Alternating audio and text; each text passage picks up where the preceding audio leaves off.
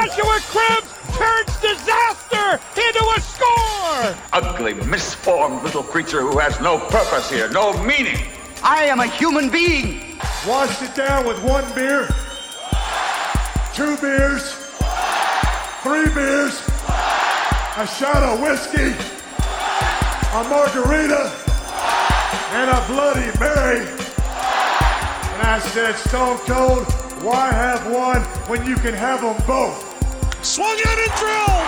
Deep right center! Away back! Gone for Tony! Irving and Curry, one-on-one. Irving puts it up. It's good! Kyrie Irving from downtown! Senator Hillary Rodham Clinton? Awful. How is she awful? Hates freedom. And now, Any Given Podcast with your hosts, Brendan Ward and Ethan Simpson. Iguodala to Curry, back to Iguodala, up for the layup. Oh, blocked by James. LeBron James with the rejection. Hello, and welcome back to another fantastic episode of Any Given Podcast. I'm one of your co-hosts, Ethan Simpson, not really sitting, but across from me with my main man, Brendan Ward. And let me tell you what, we have the best shirt you could buy as a Cleveland fan on sale. Whether you're an Oklahoma Sooners fan or you're a Cleveland Browns fan, numbers don't lie. The B is a 6. I think by now you've already gotten why the B is a 6, but it is on sale on KentStagePosters.com. Brendan, what is that? KentStagePosters.com. They actually bring you our podcast, right? Brought to you by KentStagePosters.com. Yes, that is true. We are brought to you by KentStagePosters.com, and you can buy a Numbers Don't Lie t-shirt. $20 from medium to extra large, and from 2X to 3X, it is $25. They are fantastic t-shirts. Trust me. You can trust me. I have an honest face. You can trust me. They are fantastic. Multiple people that I know have bought them. People that I don't know have bought them. And they have said these are some of the best t-shirts they can wear. We've gotten people in the media. Larry Nance Jr. has one, like we told you before. Fantastic shirt. Can't go wrong. Larry Nance Jr. Larry Nance Jr., Anthony Alford, Chris McNeil. Multiple people in the media have these, and they love them. So, get yours now. Like Brendan said, they might be off-season, but they are fantastic. Numbers don't lie t-shirt. The B is a 6. Once again, you know what that means. KentStagePosters.com. Speaking of KentStagePosters.com, Any Given Podcast is brought to you by KentStagePosters.com. KentStagePosters.com. You can find almost any one of your favorite artists' posters that are performed at the Kent Stage at KentStagePosters.com. I don't think I heard you. Where is it? KentStagePosters.com. Gotcha. KentStagePosters.com. But now that they know where they can go to get a poster and a shirt, why don't we go ahead and get into some football? A couple things happened in football. We'll go ahead and start with a little bit more of a sad note. Unfortunately, San Diego Charger and Tampa Bay Buccaneer wide receiver Vincent Jackson was found dead in a Tampa Bay hotel room on Monday. There is no cause of death determined at this time. There was an investigation launched to let us know if there was any foul play or anything like that. Me and you both talked about it yesterday. It's sad. Vincent Jackson was a big part of those Chargers teams that were really good when we were younger. Some of Phillip Rivers' best teams were when Vincent Jackson was on the outside for him and Antonio Gates was playing tight end at the time. Just a big deal. Hell of a career, hell of a player, and it's just sad to see another person go so young. He was only 38 years old. Yeah, like I was telling you, he was an absolute stud on the Chargers, and he was also a stud on the Buccaneers. He ended his career in 2016. He had a 12-year career, a fantastic career, one of my favorites. I would always pick him up on my teams in Madden growing up. Even when I was grown up, I would still pick him up. It's a shame. They said there was no forced entry, no trauma or anything like that. So it leads you to think about what happened, which sucks. He was a family man. He was a great father. He was a great husband. He was a great football player. And it all around, it's a tragedy. When I saw that online, I was like, Vincent Jackson is found dead? I was like, no, not that Vincent Jackson. So I clicked on it, and it was that Vincent Jackson. You do a double take almost. Yeah, and it was that Vincent Jackson, and it's such a shame. I mean, such a talented guy, such a smart guy. He was a businessman as well outside of his football career. Like I said, he has kids. He has a wife. He was reported missing last Wednesday, but he was just at the hotel, and I don't want to say it. Yeah, we don't want to say it because we don't want to assume that that's exactly what happened. But listen, we've talked about mental health on this podcast a lot, and absolutely, and you could almost, like you said, with everything that kind of is being told, the NFL community also is kind of rallying around the thought.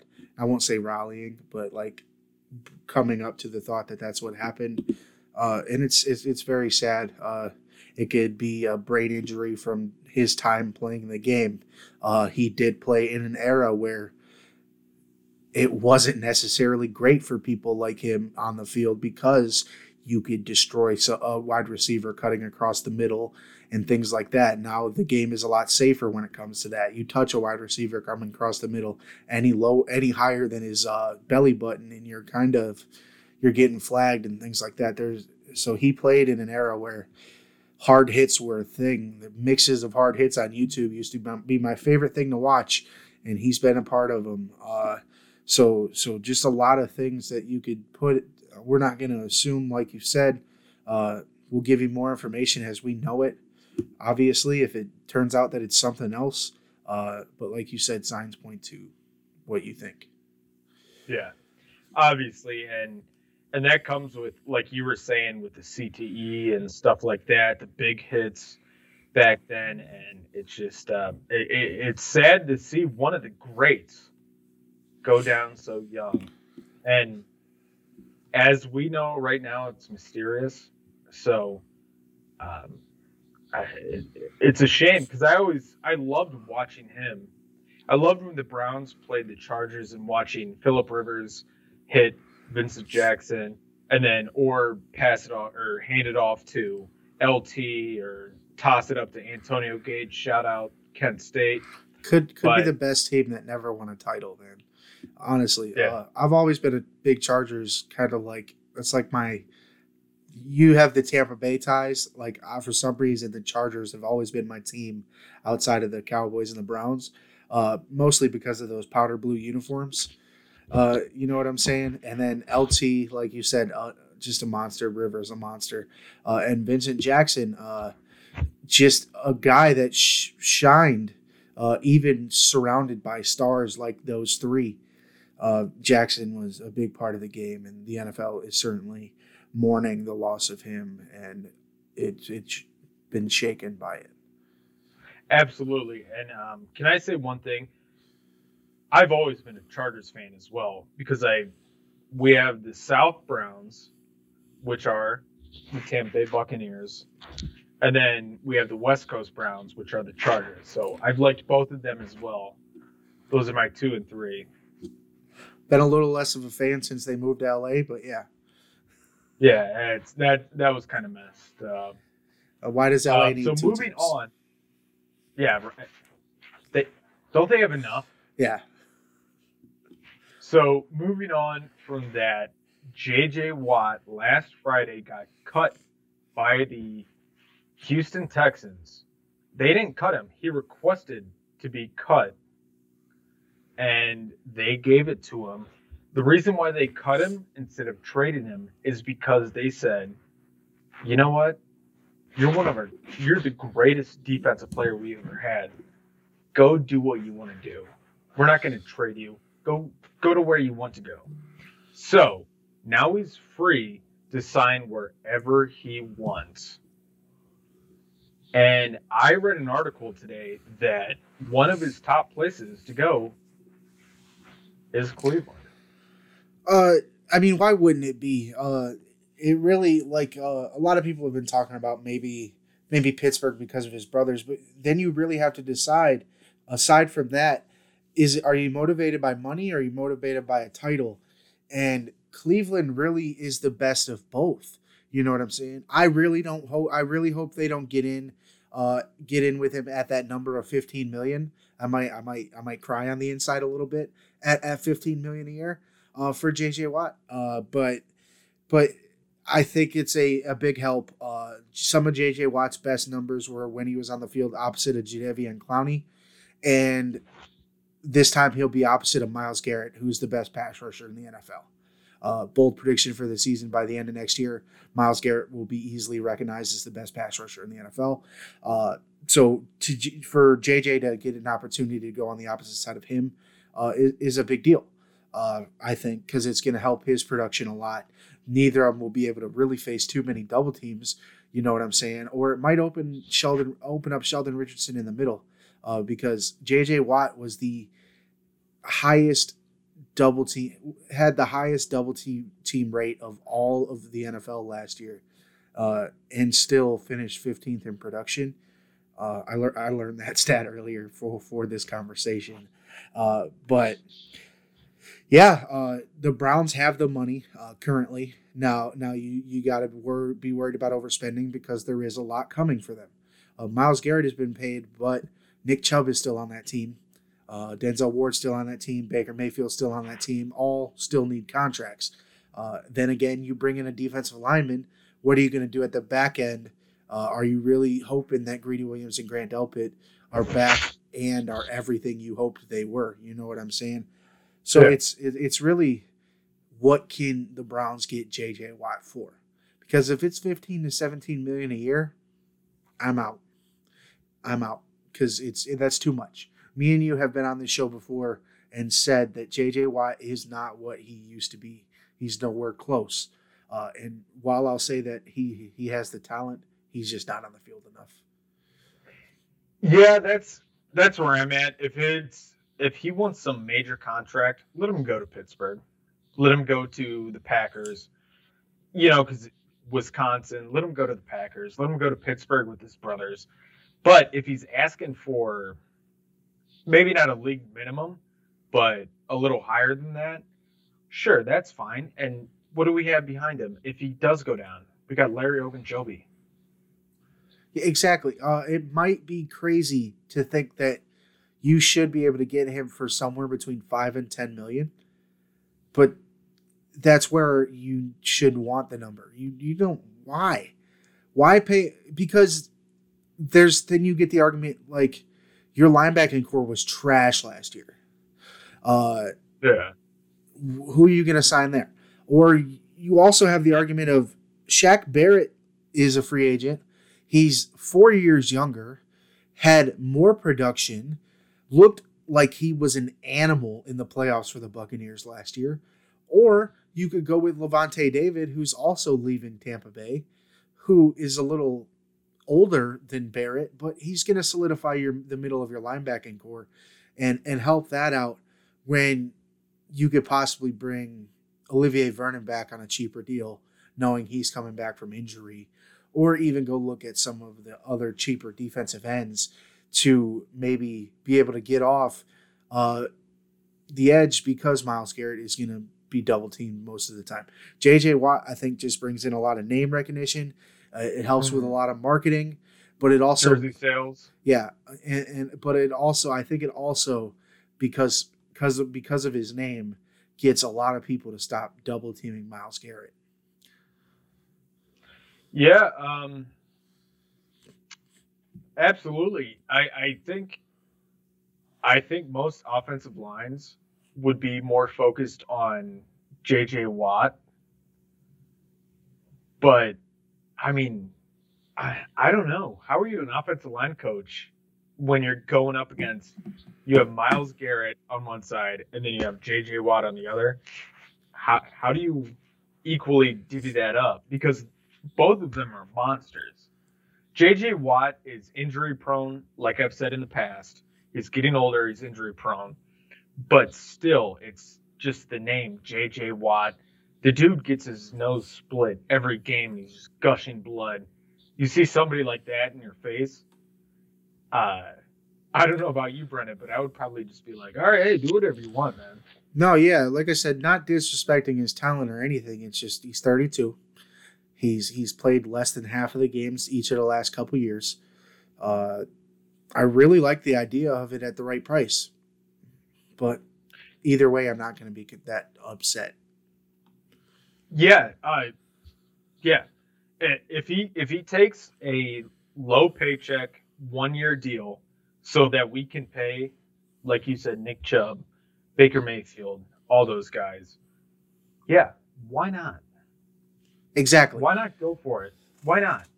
Because he does. He may get you over that edge. I just like you can't give him a 1-year, $15 million a year deal because then where do you fill in all that depth? You found out last year that you don't have as much depth as you thought you did, especially in that back end, in that linebacking core. Mack Wilson kind of fell off a cliff. Hopefully he can get his ordeal back. Sione Takitaki seemed to take a stride, but I think there's a whole hell of a lot more of a bigger deal in other holes than there is defensive end, especially opposite of the one you already have. Porter Gustin, I think, could fill that role just fine. He did last year with Vernon out. I do like the idea of him being behind J.J. Watt, or even setting out a line of J.J. Watt in the middle and doing 4 down with J.J. and Sheldon Richardson up in the middle, Gustin and Garrett on the outsides. It makes it real hard for people to try to do trap runs and pulling guards and stuff like that. So I really think the prospect of him when healthy, I think makes the Browns instant contenders, which they already are. But even more so, might put him over that hump. But like we said last week, you fire up that Tampa Bay defensive film from that Super Bowl, and that's the blueprint from now on. And the blueprint is you got to get after Patrick Mahomes to beat him. Yeah, and you have somebody like J.J. Watt that can contain him. I agree with that. But also, you got to think about the secondary. The secondary was our whole problem all season. Look, you said that Mack Wilson kind of slipped up this year. Yeah, I agree. He did. But he did a fantastic job for what he was put into, the situation he was put into. Because in his mind, he couldn't let anybody get past him to go to the secondary, because the secondary, we can all agree, was dog shit. Wilson was turning around and running every play because he had to keep up with receivers that were running downfield because there were so many holes in at that safety position. Now, like I said, we really hope Grant Delpit fills that hole. The thing is we haven't even seen Grant Delpit on a field yet, on an NFL field, I should say. And Andy's coming off an Achilles injury, so let's see where he's at. I don't mortgage your whole future at the safety position on a guy you haven't seen play yet, especially when that was your worst position. I'm really excited to see what Harrison can do, but he missed a lot of time for injury last year too. So unless you're going safety high or linebacker high and paying J.J. Watt, that's a prospect. Another aging prospect is Richard Sherman, which I personally have a love-hate relationship with Richard Sherman. Sometimes I like when he trash talks, sometimes I do, but is Richard Sherman gonna come here and accept the number 2 role because he's not gonna be. He's not gonna be the number 1 guy, right? And that's he's not gonna accept that number 2 role because his ego won't let him. Yeah, and that's what I don't want. I went to Stanford, dude. Yeah, like, and I came from Compton. I went to Stanford. Like, we get it, bro. We get it. You worked your ass off to where you are, but you're an aging quarterback. We need to get a couple young cornerbacks that are on free agency that can bust their ass out there and work with Denzel Ward. I personally do not think that Richard Sherman should be on the Cleveland Browns in 2021. That's just me. I don't like his attitude. I don't like the way he plays, but that's just me. I wouldn't want Josh Norman on my team. I wouldn't want any loudmouth, angry, in your face. If they're not number 1, then they talk trash about your organization and one out. I don't want anybody like that on my team. I want team players. I want this to be a nice young team and grow this team as you would for any other team. Yeah, and that's kind of where I was going with that. Like I said, I have a like-hate relationship with Richard Sherman because back in Seattle, the mouth could be tolerated because he was that guy. He was the best in the NFL. I could tolerate it when he was that. I can't have him come to the Cleveland Browns right now and talk shit when he's not even going to be a top 10 corner.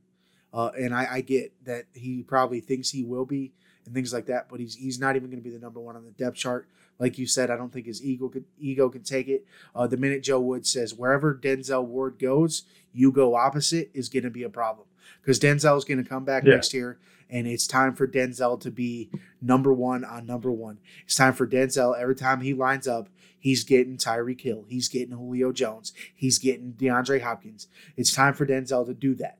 And I get that Richard Sherman has always been the guy that wanted to do that, but that's over with. You can't be that guy anymore. And I feel like that's going to be the conversation with a lot of people who are considering the prospect of signing Richard Sherman. It's going to be, can he come in here, keep the ego in check because he's not going to be our number 1 guy? Where's he going to go that he's going to be a number 1 guy aside from a low rent team that's going to pay him just a bunch of money to come in and sell jerseys?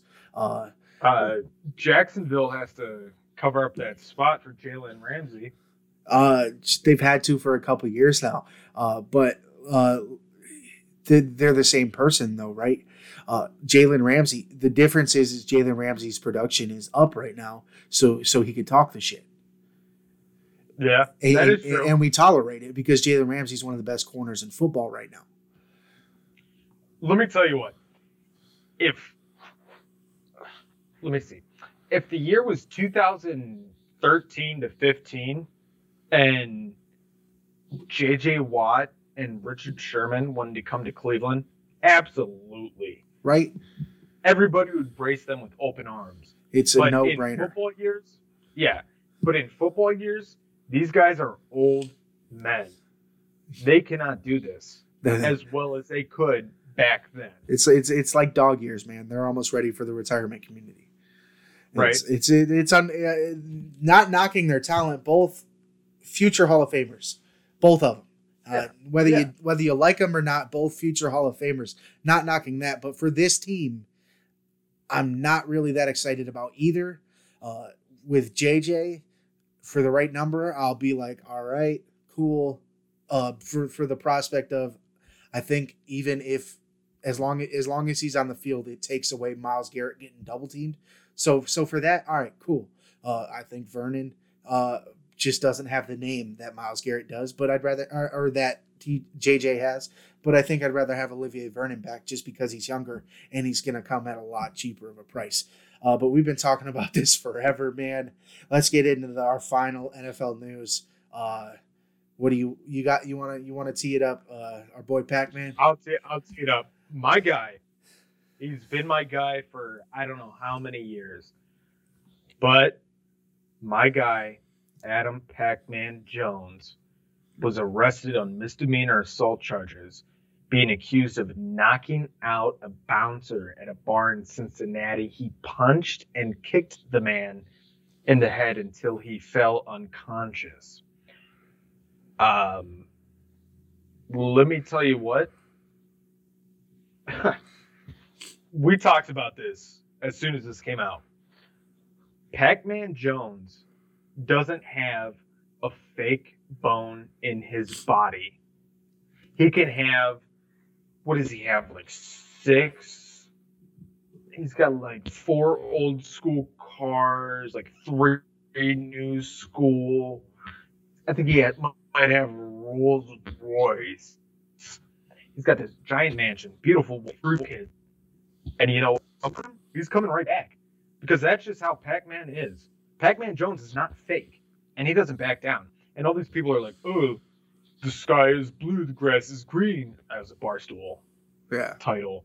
The sky is blue, the grass is green. Pac-Man Jones is arrested again. It's like, dude, Pac-Man Jones does not play any bullshit. He doesn't. I'm going to say it for the first time on this episode, Brendan. Pac-Man Jones doesn't give a fuck what anybody else thinks of him. And I mean, it started at West Virginia, right?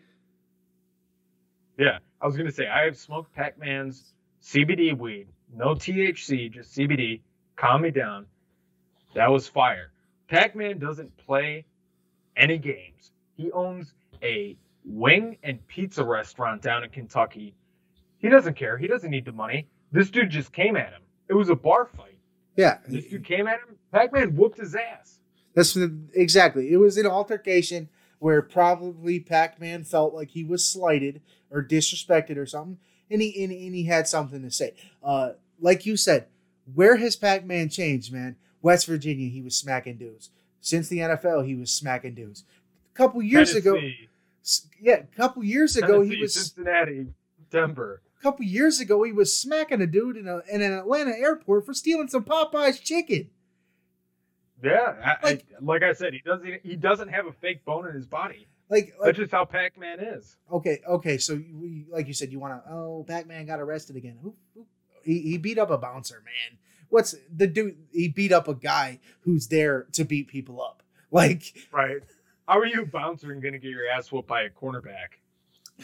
No, he's Pac-Man Jones. He's Pac-Man Jones. No offense to Pac-Man Jones, but I'm saying, how are you, some big bouncer, supposed to be like a lineman, and you get your ass whooped by a cornerback? Come on, man. I mean, how do you look at Adam Pac-Man Jones and be like, yeah, that's the guy I'm going to pick on, though? Everyone knows what Pac-Man looks like. You know that guy's going to whoop you back. You know he's going to say something back. You're not walking up to Denzel Ward and talking shit. You're walking up to Pac-Man Jones and talking shit. Dude, that's notorious for smacking people. Dude's been known since 2004 to be whooping ass.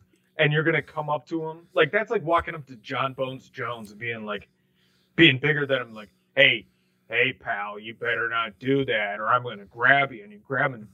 John Bones Jones whoops your ass. That's what happens. Like, Pac-Man Jones is known for whooping ass and taking names. You're talking crap to the one guy who's most likely to smack the shit out of you. It's just the way it goes. Like you said, it's John Bones Jones. It's picking a fight with Stipe. It's like these guys. Dumb. They're not the biggest guys in the world, but they know how to fight. It's like Pac-Man. Like, come on, man. It's the girl on the sideline, or it's the girl courtside in Atlanta who picked a fight with LeBron and thought he would be the one that got kicked out the game. Right, I'll kick your ass. Like, you're gonna kick this fucking 6'9" guy's ass. Not even 6'9", about 6'8", 6'9", 280 pounds. You're gonna kick that guy's ass. It's not even about the size, man. To me, it was that she really thought that she was gonna be the one that was gonna get to stay. She thought that the Atlanta Hawks were gonna be like, nah, LeBron's got to get out the game. Right, the greatest basketball player in the history of basketball on the planet now, as well. You're going to get him kicked out. But you're going to get to stay? Out of my face. Well, like, I just thought that was the most fun. And people were rallying around her, and I'm just like, really? Like, you thought the player was going to get kicked out? Do you go to Browns games? She had the audacity to say she was 25. I know. KFC from Barstool. Look, I don't watch him all the time, but sometimes his 1 Minute Man pop up, and he was like, "You're saying you're 25? Like, was that the first time that you got plastic surgery and you quit counting?" And I belly laughed at that because that was hilarious. She did not look 25 at all. She looked 40 with plastic surgery. Exactly. 40 with plastic surgery, right? Yeah. Like she probably looks better than a 40-year-old, but because she's been done up. She's definitely not 25. I saw that though. But you ready to get in some racing, man? Fun weekend. Yeah. One last thing on Pac-Man Jones. Pac-Man, look, dude, keep doing you. Keep being real. But, I mean, he teaches his daughter's track team, his oldest daughter's track team. I think he helps with his middle child's, her gymnastic team. And then he's got Adam Jr. that he takes care of. So he is a great family man. He loves his wife. They do all that stuff. But he does it, like I said, he doesn't have fake bone in his body. So if he's at the club and somebody messes with him, he's going to give it to him. And that's how Pac-Man is. He's a great family man. I follow him on Instagram and I see everything they do, like on Christmas, Thanksgiving, yada, yada. He's a great man, always with his family. Don't let these things define you, Pac-Man, and don't let the haters that sit there and try and bring you down because of your criminal past. Dude, keep doing you. You're a great family man, Pac-Man, and I love you, bro. If you ever want somebody to talk to, at Podcast Given on Twitter. I know. I asked him if he could send me a signed jersey for the pod or for my home podcast or my home studio before we could do it. But if you could send a jersey. I don't want a Cincinnati one though. Send us like a WVU jersey. Right? Send you a Tennessee jersey or something. Nobody wants a Bengals jersey. Yeah. Hey, you know what? Send us a Bengals jersey. I don't care. As long as it says Pac-Man Jones on there. I'm talking shit, but I actually like the Bengals uniforms. All right. So moving on, we had the Daytona 500. I know, Brendan, you were doing things on Valentine's Day. A lot of you were doing things on Valentine's Day. Me, I am a singular bachelor man in my almost mid-20s. I'm 24, single man, so hit me up at the end of the show. It's right down there. You can follow there. By the way, thank you to the thunderstorms in Florida because it did help. There you go. But we had the Daytona 500, February 14th, 2021. Michael McDowell wins his first race ever of his 14-year career on Sunday, and it was the Super Bowl of NASCAR races. Do you want to go more into this? Yeah, we can go ahead and get into it. Like he said, it's the granddaddy of them all for NASCAR. It's their annual February Classic, whatever you want to call it. Any other synonym you want to go. It's the World Series of NASCAR. It's the WrestleMania of NASCAR. It's the Super Bowl of NASCAR. That got off to a hot start really quickly and then just fizzled because of thunderstorms. A crash on the 16th lap took out nearly half the field. Some of them came back after the rain delay, but shortly after the crash, thunderstorms were rolling about 3 o'clock. That would postpone after lightning struck in the area. Postponed it for nearly 6 hours with the race not restarting till roughly 9 p.m.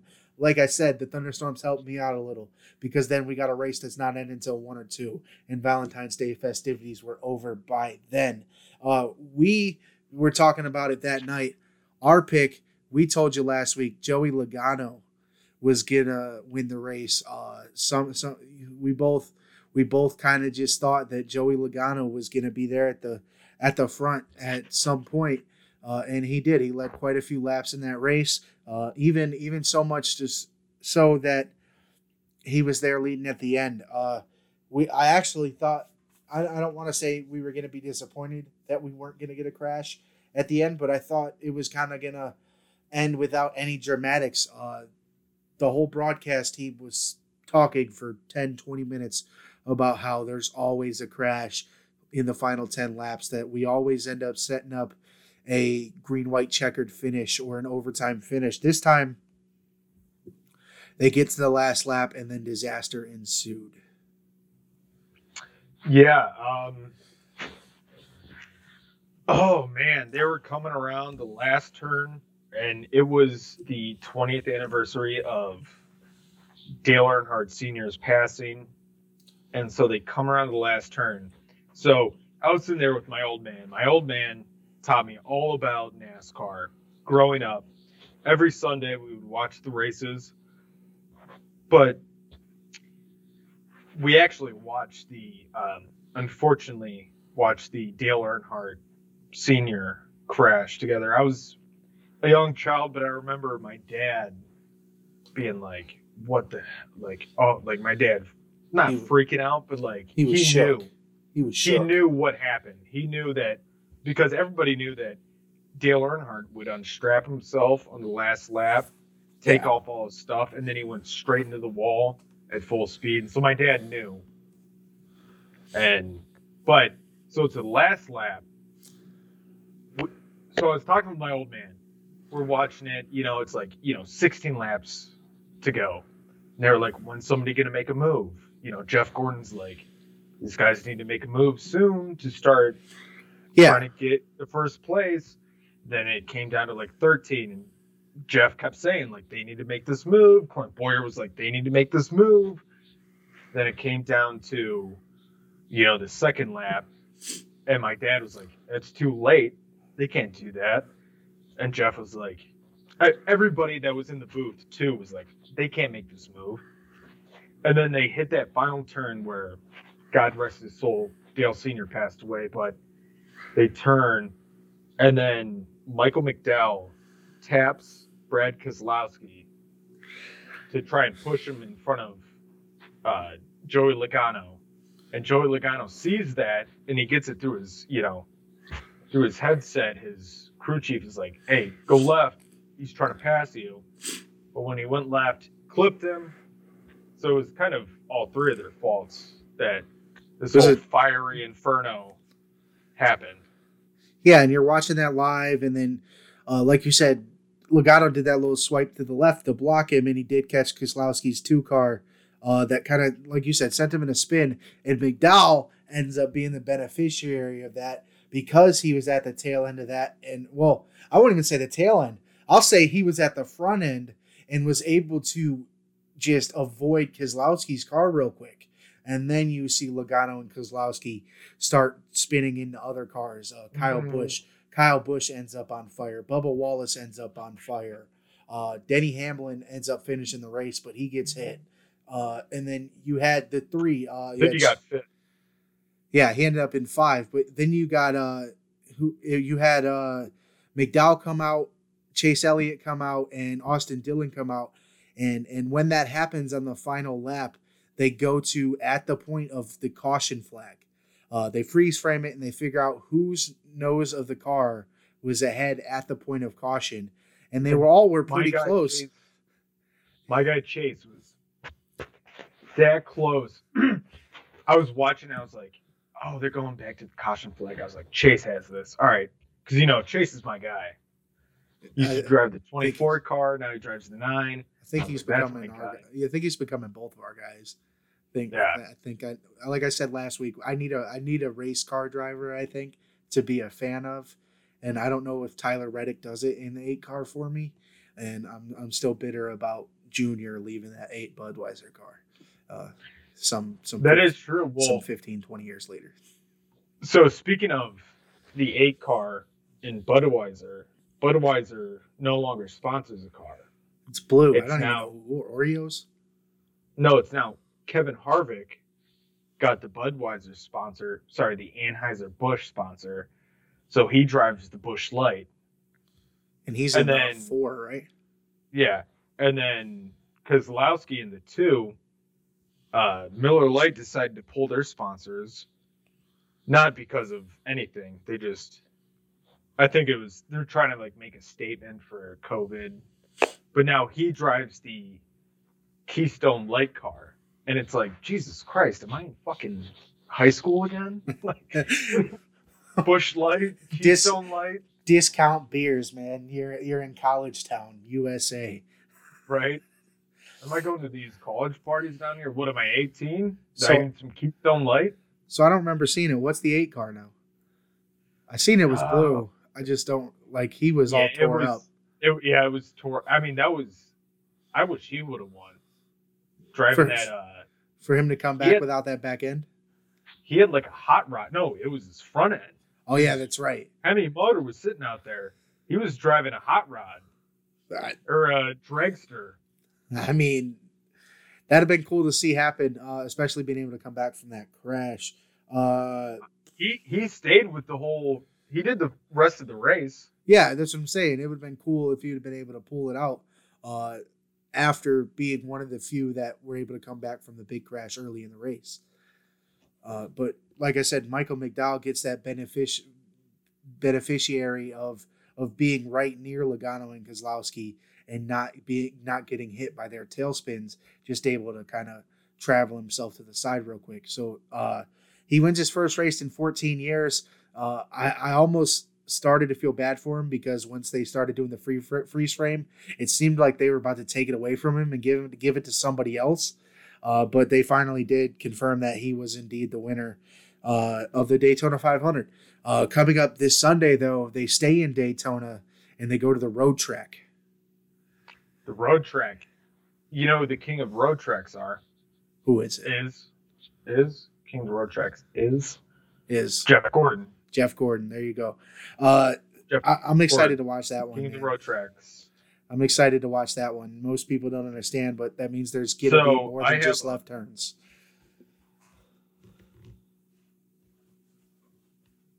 You have all right. So I didn't want to bring this up, but you just said that.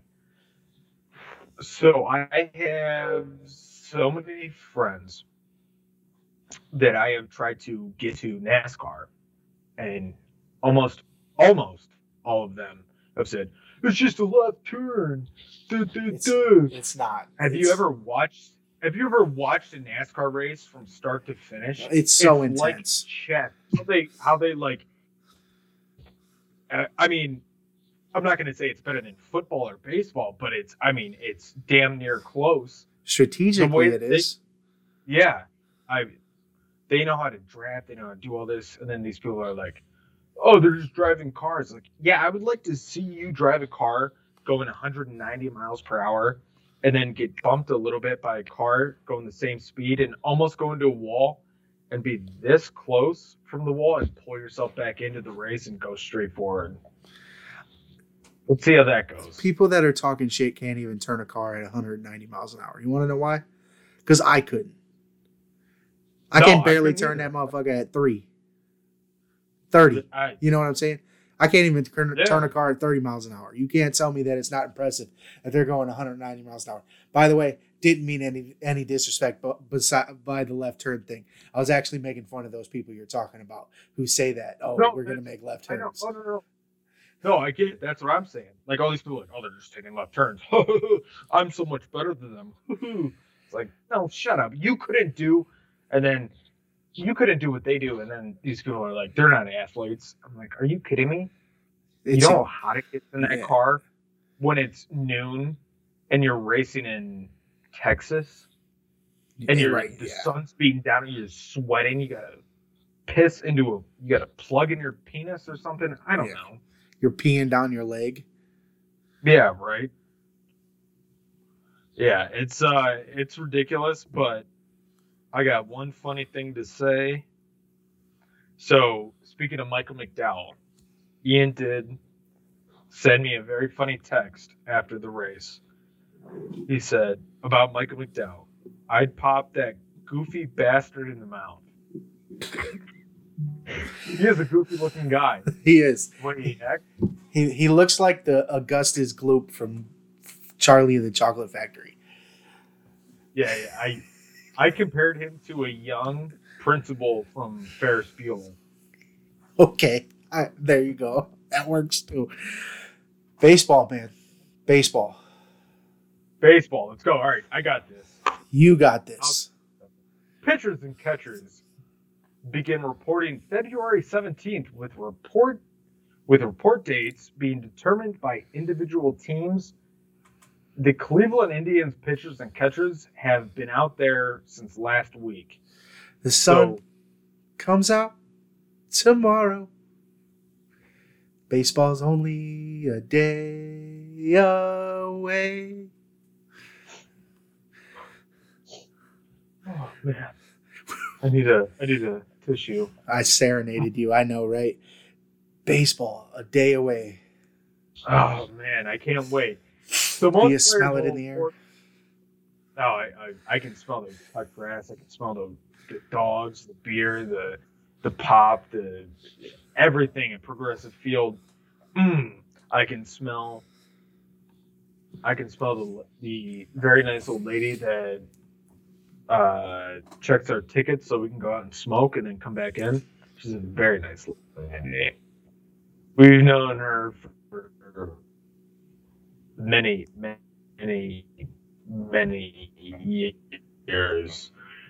But so, like I said, pitchers and catchers began reporting Friday the 17th, with reports being determined by individual teams. Sunday that they already sent out the trailers with all their gear, so they're already on their way to Goodyear. Most players will report early, but mandatory reporting date is February 26th with exhibition. I totally botched that. Mandatory reporting date is February 26th with expedition games beginning the following day.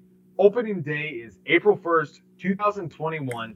Indians open in Detroit with a 1:10 first pitch. That is 1:10 Eastern Standard Time. First pitch. Home opener for Indians is 4/5/21. That is April 5th, 2021 against the Kansas City Chiefs. Let's see how these Indians can do. Your thoughts? What are your predictions on these Indians? They're gonna. I feel like they're gonna hover around 500. There's some things that I think they can mask losing a guy like Lindor. So there's some things they could do. I'm excited to see what this pitching does. They did a lot last year with very little run support, and it's gonna be you're probably pulling a lineup or a rotation of. With Carrasco gone, your rotation is Bieber, Plesac. Well, they might do Bieber, Savali, Plesac, and then or they might even throw us completely for a loop, and our rotation might be Bieber, McKenzie, Savali, Plesac. I don't know if McKenzie is going to be the second. He might be the third. All I know is I need something from Plesac this year. They chose him over Mike Clevenger after their whole ordeal last year, and we really need the run support. Which actually kind of works for the Indians. It did, right? Because a week later, Clevenger was done for the year. Yeah, now he's missing this year because of Tommy John. Yeah, and now he doesn't have this year. And they got the best value for him they could before there was no value at all. And so that's where that's at. So probably around 500 though. Look, maybe compete. Maybe they'll win a couple extra games and compete for the Central, but look for them to compete for that wild card position. With the White Sox getting better, the Royals were a good team last year as well. So the Central's getting better aside from like the Tigers. So look, but it's still winnable for the Indians. I don't think Lindor makes or breaks your whole team because he had a really bad year last year. He wasn't really part of the team last year. So you're not missing that much. Absolutely. Can I read you something from Lindy's Sports Annuals? Yeah. my mother got this sports book for me for the 2021 projections book for Valentine's Day. Thank you, Mother. So they said for the infield, quote unquote, the Indians didn't trade their best player. Third baseman Jose Ramirez, second to Jose Abreu in the 2020 MVP race after third place finishes in 2017 and 2018, has outplayed Francisco Lindor in recent years despite less star power. Quote unquote. He's outplayed him since 2016. We still have our best player. That's why I wasn't that concerned about Lindor leaving. Obviously, it didn't feel good. Nobody likes to see, the face of the franchise leave. But you know what? You know what's going to feel good this year is when they finally let fans in. And I'll be at a game or two. I might just reinstate my my season tickets. I don't know. I got to call down to the Indians and see what's up. But you know what feels good is standing there and you hear Jose's song come on and then everybody's going, Jose, Jose, Jose, Jose, Jose, Jose. And then he hits a goddamn home run. Yeah, like you said, he's been the best player for a couple years now. I don't think they traded away their best player anymore. Look for Jose to get that star power this year, though, now that he is the guy. I doubt they're going to market a pitcher too well. So, it's between Bieber and Jose. I expected to market Jose a lot more. I think the only reason he's not marketed that much is because he still does primarily speak Spanish. And it's hard to do. Lindor, it was more in the public image because he did speak English and stuff like that. I'm not saying that that's a problem. So don't hate me, please. I'm just saying that that could be one of the reasons they choose not to put him in a bigger light, which is dumb. But look for him to get that star power because he is. He's a star. He's a stud. Look for him to carry that team. Look for him to be right back in the MVP conversation. He's been 3 of the last 4 years, like you said. I'd argue if Abreu, if he'd have had a consistent year, he'd have beat out Abreu last year for it. The difference is Abreu did it all year. Ramirez waited a month. And in a 60-game season, you couldn't wait a month. No, I totally get that. But I'm just happy that people are acknowledging that we didn't give away our best player. They should. But speaking of losing very good players, we want to move on to the Cavs because we're running short on time, and yes, they're a disaster. The Cavs are on. So the Cavs. Go ahead. That's you. No, that's you. So the Cavs are on an 8-game losing skid. They are now 1-8 in the month of February. It is important to note that every single team they've played this month has been a playoff team. Those teams include the Los Angeles Clippers, the Milwaukee Bucks, the Phoenix Suns. Yes, the Phoenix Suns. They are currently the 4th seed out west. The Denver Nuggets and the Portland Trailblazers, as well as a game last night, Monday night, against the Golden State Warriors, who aren't a top of the line team right now, but they are starting to find their footing. Their effort has been very lackluster lately. It's not the same team we've seen earlier in the year. I get that they're playing better teams, but it's beyond that at this point. They're not showing up. They're very bad. They're getting a much needed break though. Well, they were supposed to. But the biggest news coming out of the weekend for the Cavs, aside from them continuing to lose, is they are currently pursuing a trade to get rid of Andre Drummond. And with that being the case, they have decided that Andre Drummond will no longer play in games.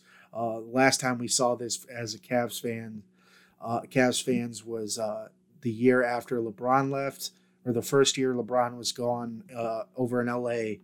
J.R. Smith was basically told not to show up. We'll still pay you, but we're not going to play you type of thing. The difference is JR wasn't being traded. Andre Drummond's being traded, so they're just trying to protect an asset instead of hurt him. If they can't find a trade for him, I'm sure he'll be back on the team. What do you think about Drummond, man? I mean, they need him. Watching that game last night, watching Jared Allen, I get he's a good big guy, but he's not as big as Drummond. Drummond, he throws the hammer down. In the words of Austin Carr, he throws the hammer down. You cannot trade that for anything. We need a big guy like that. That was our whole problem when LeBron was here. We had no big guy. Who was our big guy? Timothy Mozgov? Tristan Thompson? Psh, get out of here, you clowns. Yeah. Come on. They almost did complete opposite, though, because now they can't decide which big guy they want. Do they want Allen, who played well when he first got here, but you could argue that was almost just kind of playing basketball. He hadn't learned the system yet. Now that he's a little more into the system, it's not working that well. So, and you've obviously decided to stick with him. Makes sense. He's younger. You're in a rebuilding process. Drummond's owed a lot of money.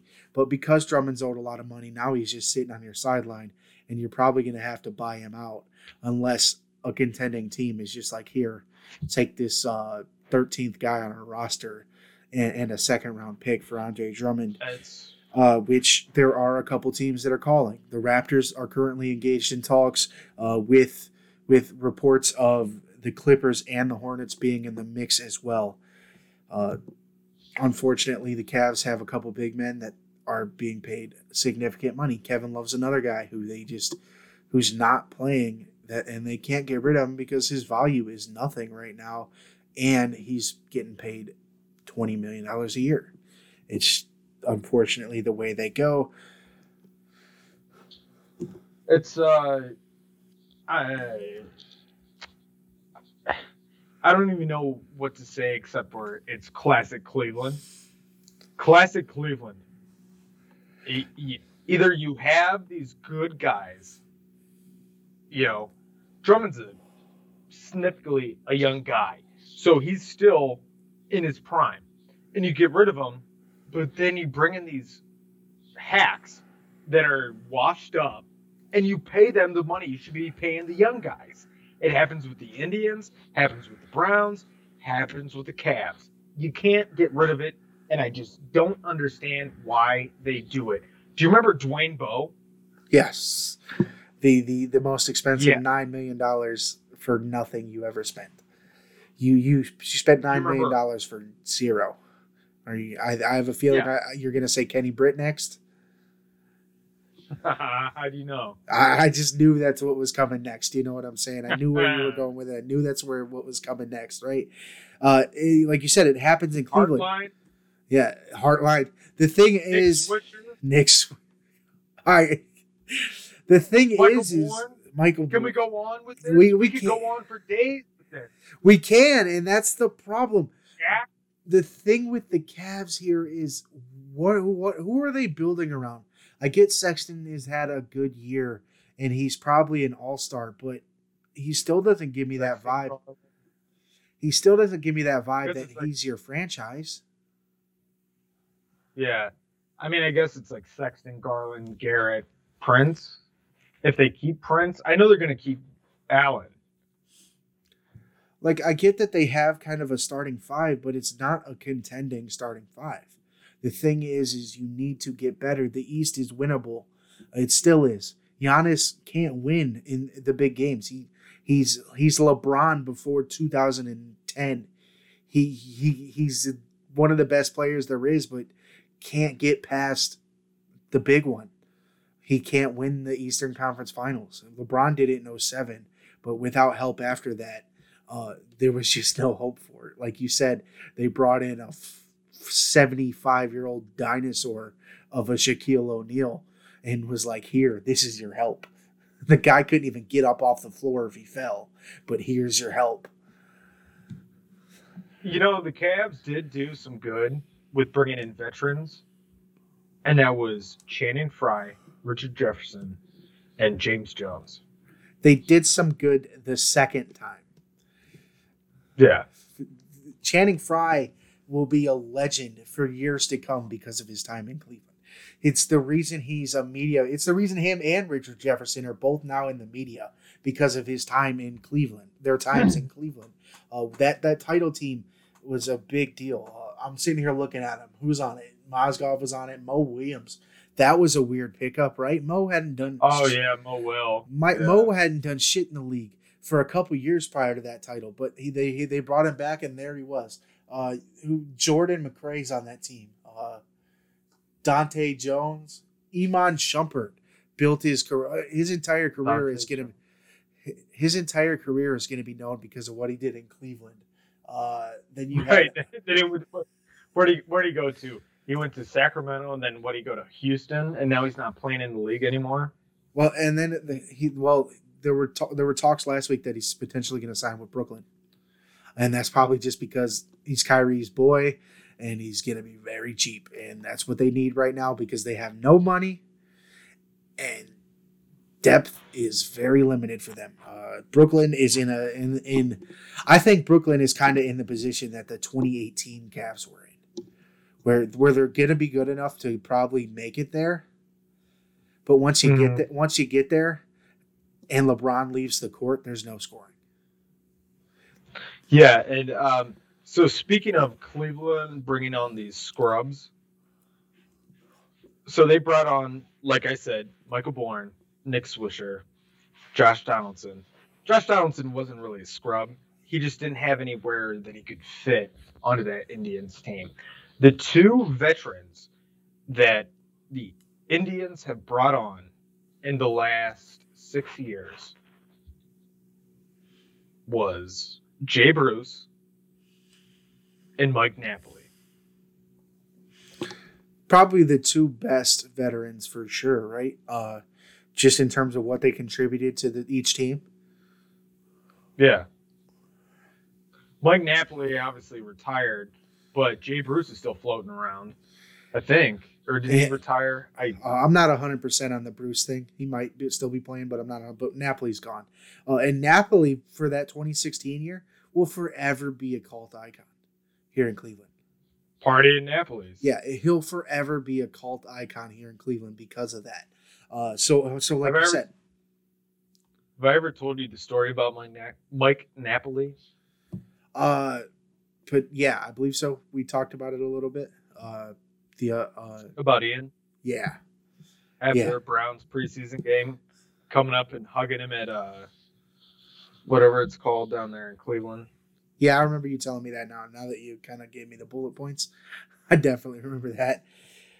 Mike Napoli looked at him like, who is this fucking guy hugging me? What is going on here? Yeah, what is going on? But Ian's a big dude. And that dude just comes out of nowhere and starts hugging you. You start to wonder. Right, you can't really. When Ian starts hugging you, you can't really be like, hey, get off me, man. Yeah. So it's like poking the bear. But let's go ahead and finish off this Cavs news. They nearly got themselves a much-needed break. Almost we're going to be able to go a whole week without playing after Monday night's loss, with Wednesday night's game against the Spurs being canceled because San Antonio currently is dealing with their own COVID-19 issues. They've had a couple games now. For the first time ever, though, the NBA stepped in and was like, you know what? Nah, that's not going to happen. For some reason, we're going to give the Cavs an extra game. They haven't done that for anybody. There's been other postponements. They haven't done it yet. They were like, you know what? We're going to throw the Denver Nuggets on the docket for Friday night at Rocket Mortgage Fieldhouse for you. And that's what they did. The NBA added another game. The Cavs are going to take on the Nuggets Friday night. Unfortunately, I said they needed a break because we know what they've been doing. Let's hope they can find themselves before Friday so they can make a game out of it against the Nuggets, and we can start moving forward with the All-Star break right around the corner. Absolutely. They definitely need that break. I mean, they've been out in LA or on the West Coast for way too long. Boys, why don't you come home? Come back to Cleveland. Well, and that's kind of where I am with it. Like, even the LeBron teams, when they went on this trip, struggled. I don't know why they continue to do this to the Cavs, where they're like, you know what, for 3 weeks, we're going to keep you away from home. You're going to go play San Antonio, and you're going to go play Denver, and you're going to go to LA and play the Clippers. But while after that, you're going to go up to San Francisco or Oakland and play the Warriors, and then go back down to San Antonio and play the Spurs. But instead of scheduling that Lakers game right after the Clippers game so you could just stay at Staples, after you play the Spurs, you're going to go back and play the Lakers for some reason. And it's just a whole jumbo of a mess that sends them to the West Coast for like 2 weeks at a time. And that's exhausting for anybody. Even, like I said, LeBron's teams always would go like 2-7 on this road trip, and we'd be flipping crap and being worried, and everyone would be like, oh, they got to do something at the deadline. And it's this trip, man. It does this to the Cavs. It happens. And unfortunately, this team is not that championship team. This team is a young team, and we're seeing it unfold on the court. Yeah, excuse me. Yeah, I can see those. I mean, the young guys can bounce back from that, but why would you go from LA, like you said, why go from LA to San Antonio back to LA? It makes no sense. I don't know. That's just, I guess that's NBA thinking. Or maybe it's just, they could have made the schedule so it's I don't know. It's definitely not efficient scheduling, whatever they chose. You ready for this day in sports history, my man? Absolutely. So I have two this day in sports histories. This should be good. I only know about one.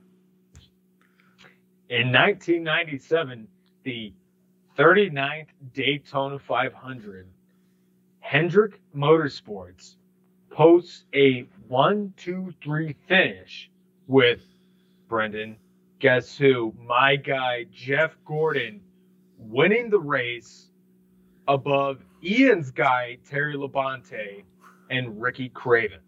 So, fantastic. That's back when all Jeff Gordon was doing was winning races. Hey, he was the Rainbow Warrior. You know I got the jacket. Oh, I know. I wear the jacket all the time. Oh, I know. Jeff Gordon was one of my favorites too, but I've always been a Dale Jr. guy. See, I was split between Junior and I wasn't split. I loved them equally. They both. I guess I loved a little more. It was Junior and then Gordon, but the main one. Excuse me, my goodness, is the main event of interest this day in sports history, February 16th, 1999. O.J. Simpson is forced to sell his 1968 Heisman Trophy for $230,000 to help settle his $33.5 million civil suit against Simpson for the deaths of Nicole Brown Simpson and her friend. All right, can we cut the crap? It's been long enough. Seriously, it's been long enough. She was banging Ron Goldman. She was banging Ron Goldman. What do you call a guy? It's not his. It wasn't her mistress. It was her. What did Biz Marquis say? Oh baby, you. Come with it's just a friend. And she says it's just a friend. Oh, baby, you. Get the hell out of here. The man was acquitted.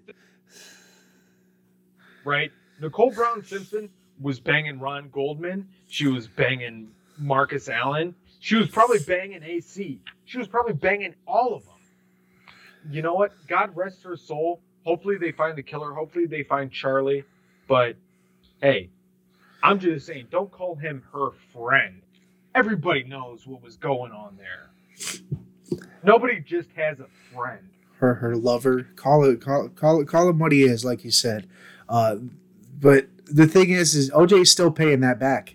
He's still paying on that because that $230,000 that he got for one of the biggest Heisman trophies ever. O.J. Simpson is one of the most recognizable names ever, and he only got $230,000 for his Heisman. That didn't even put a dent in that lawsuit. He wouldn't got that back though. He wouldn't got that back. Yeah. In a way. Oh, he definitely went and got it back. Then he ended up in jail till 17, but he was serving that sentence. They didn't give him back in 95 or 94, whatever the final trial was or final sentencing day 94. was. Yeah, probably sometime in 94. But yeah, that's a big deal, right? It's a Heisman Trophy, and he had to sell it. That's terrible. For something that he was forced to pay, like you said, $33.5 million on a civil suit, in regards to something that the criminal suit said he didn't do. And so, like, you just get different judges that just have these preconceived notions. And obviously, evidence pointed toward the fact that he didn't do it. If the glove doesn't fit, you must have quit. I say it all the time. I say it Absolutely. at work. I say it at work like once a day because I put gloves on. So that happens. And nobody gets it but me. Like, I don't work with anybody that's that big into football or anything like that. So I'm the only one that's just sitting there dying. I mean, you don't even have to be big into football to know if the glove doesn't fit, you must have quit. You would think, man, but some of them just look at me like you're crazy. There's only this one dude, and he's almost 40, and he just dies every time because he's the only one that's like, he's the only one that gets it.